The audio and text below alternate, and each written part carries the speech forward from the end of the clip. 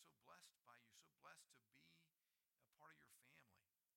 So blessed to be a part of this permutation, this example of that family, this particular family unit here at Resurrection Church. We're so grateful for that, for the gifts that you bring us and share with us so freely. And we thank you for Pastor Matt and the gift that he is. So pray now that you would encourage us and instruct us in your word through him. In Jesus' name, amen. Hallelujah. Good morning. How is everyone? Oh, that's good. Good. Sounds like everybody's doing this like that. This morning, if you want to turn into your Bibles, we're going to start in Ephesians chapter 3. Ephesians chapter 3, we're going to look at just the first, 14, not even close to the first. Ephesians chapter 3, verse 14 through 21. We just began Lent, and Lent has always been, for me, one of my most favorite seasons in the church calendar. Always had just a major impact in my life, growing up and as I've gotten older. And just it seems consistently year in and year out, this has been a time where the Lord has met with me in just a new and refreshing way, a new and challenging way, where he begins to just kind of work on my heart. Honestly, though, last year, Lent was not quite the same. I don't know if you remember. If you remember this. If you don't, I'll remind you. Right as we began Lent last year, the coronavirus hit. You guys remember that? Okay, it's not too distant. And so I just remember last year thinking, I don't know if I have the wherewithal to go through with like the devotions and digging down in deep with the Lord and that kind of stuff. And I remember just really kind of struggling through the Lenten season last year because of everything that was going on, and just the fact that life got flipped upside down. That just came right out. Not half of you don't know what I'm talking about, but other half of you do. Fresh Prince of Bel-Air? No, so just not even half of you, like 3 of you over here. Okay. Where you just, life changed, and it changed so quick and it changed so dramatically that, just kind of threw me off. But I really believe this year that God wants to do a work in you and in me during this season, specifically during this season, that God really wants to come and he wants to bring a refreshing to you. He wants to bring what I'm going to say is a rerouting or a reestablishing. And so I want to look at these verses in Ephesians. Ephesians 14 through 21. Ephesians 14 through 20 says this: "For this reason I kneel before the Father, from whom every family in heaven and on earth derives its name. I pray that out of his glorious riches he may strengthen you with power through his Spirit in your inner being, so that Christ may dwell in your hearts through faith. And I pray that you, being rooted and established in love, may have power together with all the Lord's holy people to grasp how wide, how long, how deep is the love of Christ, and to know that this love surpasses knowledge, that you may be filled to the measure of all the fullness of God. Now to him who is able to do immeasurably more than all we ask or imagine, according to his power that is at work within us, to him be the glory in the church and in Christ Jesus throughout all generations, forever and ever. Amen." Amen. When I read these verses, I am just immediately struck by the passion and the love that God has for us, and the things that he wants to do in our lives. And Paul is reminding us here that the Lord is always moving towards us and moving in us and wants to meet you in a special way and wants to do things in our life. But often when we want to begin to let God work on us, there's a certain way we want to do it, or a certain way we want it done. But here Paul tells us where the true power and our true strength and our true security comes from. And he starts this way with God's glorious riches. God's glorious riches, God who abounds in everything, wants to pour out into you. And he doesn't just want to pour out into you certain, all these fun things, what he wants to pour out into your inner being is what it says here. Paul says he wants to strengthen you. He wants to give you power in your inner being. That's the title of this message, Inner Being. That way, when people look at it online, they wonder, what is this? I just thought that'd be fun. Sorry. But there's something we've got to grasp here is that this is the way God always moves. This is the way God always moves in us. It's not that he wants to just give us things and he not just provide for us and not just make provision in our life, but he wants to power and strengthen you in your inner being. And sometimes that's hard for us to grasp because we don't think like that. We often look at the outside. And it's been a problem since the beginning of time. In Samuel 16, it says, don't look at the outside, but God looks at the inside when they're looking for the king. Do you remember that? Remember that? He says, don't look at the appearance. God doesn't look at the appearance, but he looks at the inside. But when we're looking for things and we're looking at people, what we always look at is the outside. And here's the real hard part is often when we look at ourselves, we often don't look at the inside, we look at the outside. When we begin to examine ourselves, we begin to look at ourselves the way the world looks at people or the way I look at somebody else. I begin to then look at myself in the same way. That I don't have this or I don't have this. I wish I looked this way. I wish I was in this stage in my life. I wish all these different things that the world tells me I need. And I'm looking for security in those things. And I'm looking to be rooted and to be grounded and to be established with these things. But it's actually quite the opposite. My son right now is big into superheroes. It's funny because he doesn't watch a whole lot of superhero shows, but he has this one folder that has all the superheroes on it. And he carries around with him almost every day, pointing out the superheroes on that and what they do and how they act. And, it's mostly the Marvel guys, so it's all that, they look weird and they look strange and they look, big and that kind of stuff. And then every now and then he runs around saying, I punch monsters, which is great. I never have to look under his bed for monsters. He just takes care of them himself.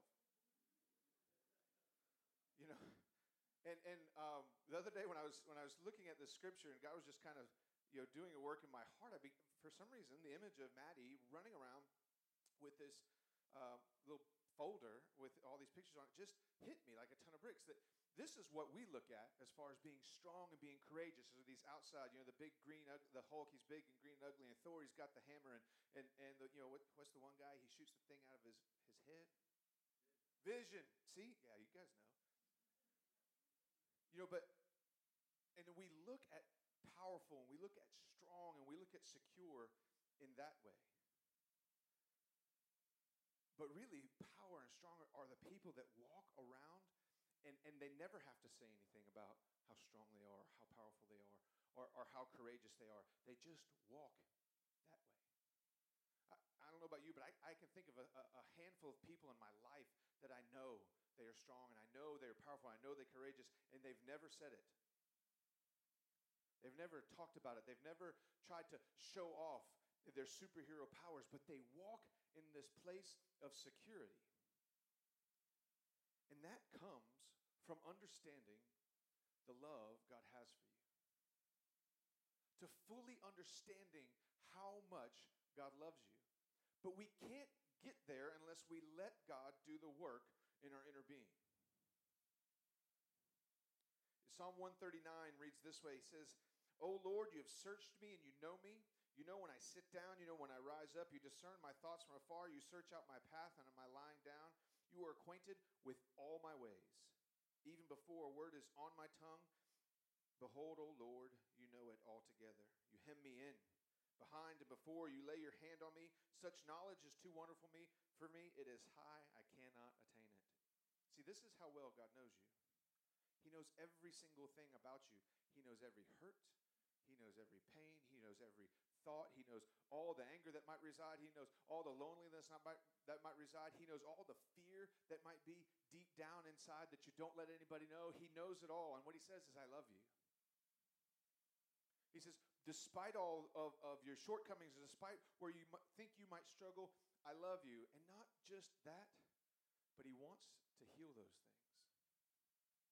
He doesn't want to change your appearance. He doesn't want to just give you good gifts, which he does, but he doesn't want to just do that. He wants to heal you from the inside. The deepest parts, the darkest parts of your heart, of your inner being. He wants to work on those and tell you, I love you. It says this, I pray that you be rooted and established in love.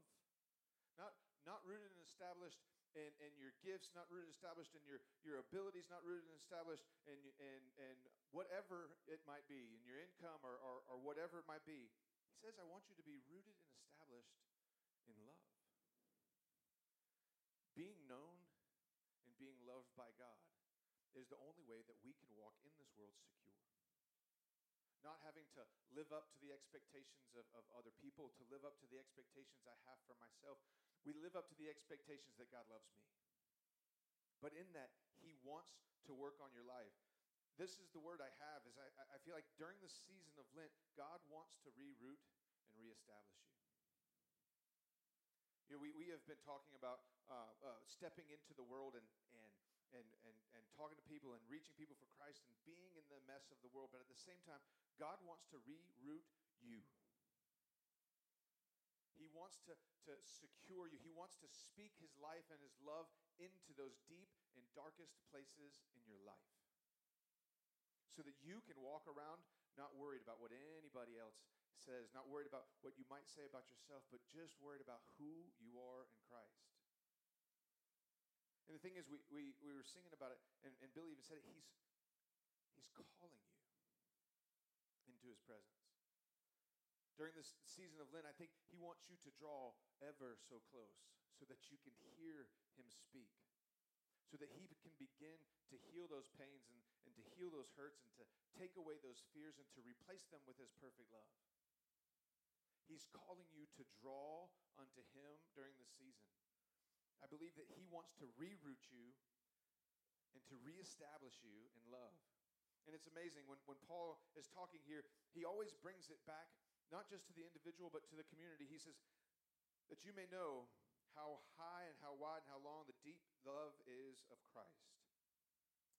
Oh, I missed it. There it is. May you have the power together with all the Lord's holy people to grasp how wide, how long, and how high and deep is the love of Christ. See, this isn't just individual, but this is us as a community digging in. It's us speaking that love into each other. Us reassuring one another that you are loved by God, that you are known by God, that he is going to meet every single need in your life. These are the things that we should be speaking to one another each and every day. Because often, even in amongst ourselves, we still tend to view ourselves like the world views us. Well, they have this and they have that. They don't have this. I watched this the other day. I saw it. And that's how we begin to look at people and how we begin to think about people. And instead, what we're called to do is begin to speak the love of Christ into our lives, into one another's lives, to remind people when they're having a hard time, to remind people when they're lonely, and to remind people when they're in despair, God loves you. God will always love you. You can't measure how high. You can't measure how wide. You can't measure how deep. It is unmeasurable love that he has for you. It's a love that Paul says surpasses knowledge. And this is probably one of my most favorite lines in all of the Bible. You can find it in a couple places. That you may be filled to the measure of all the fullness of God. That you may be filled to the measure of all the fullness. I want everything God has for me. I want everything God has for you. But in order to do that, we've got to let him work in our life. Because he's got so many things for us. He wants to pour out his love and he wants to pour out his blessings. It says the fullness of God. The fullness of God is unmeasurable and it never stops and it keeps growing and it keeps overflowing in our life. But we have to let him in. We have to open up. We have to dig in. We have to let him work. We have to let him expose those things in our life and heal them. To do the work that he wants so that we can walk around re-rooted and re-established in the security of who I am in Christ. Steph, can you come up? I didn't ask her to do this, so she's a little on the outs. I want want to take just a minute here and pray for people if you're interested. If you guys, will you stand? It says, now to him who is able to do immeasurably more than all we seek or imagine, according to his power that is at work in us, to him be the glory in the church and in Christ Jesus. I really do believe with all my heart that this is a season, this next, almost not quite 40 days now, this Lent season where God wants to do more than we can ever fathom, that you can ever imagine in your life. He wants to heal things that have been there for years. He wants to heal things that have been there for a week. He wants to heal all those places in your life so that you can be secure in him. Not secure in your gifts, not secure in your ability, not secure in your bank account. Secure in solely the fact that God loves you. And God heals you and God provides for you. And so I don't know if this is kind of where you are. I feel like it might be where a number of us might be. That there are some things that God wants to do and God wants to heal. And so I'm going to just ask, if that's you and you want some just a little bit of extra prayer, you can come forward. And if there's anybody from the prayer team or elders that want to pray, but we just want to pray for you this morning. Just want to pray that God in his glorious riches would move in power in your life. That God in his glorious riches would reroot you, reestablish you in his love. That God in his glorious riches would make you secure in who you are in him. That you wouldn't rely on anyone else. That you wouldn't rely on what you think about yourself. That you would solely rely on who God says you are. So if that's you, if you want some extra prayer, I'm going to ask that you come up. If there's some elders here that want to come pray or part of the prayer team, I'm going to pray for us. And we're just going to take a minute. Lord, I pray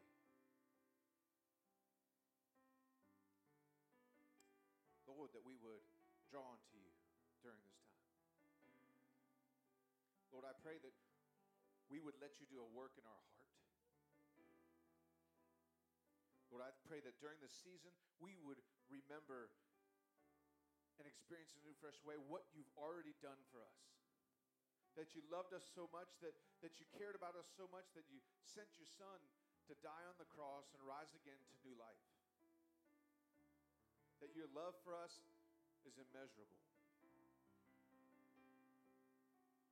Lord, I pray that this would be a season where we speak that love to one another, where we speak that healing to one another, where we speak that forgiveness to one another, that we would bind our hearts together, that we would be as a body, as a church, as Paul says, rooted and established in you. Rooted and established in your love.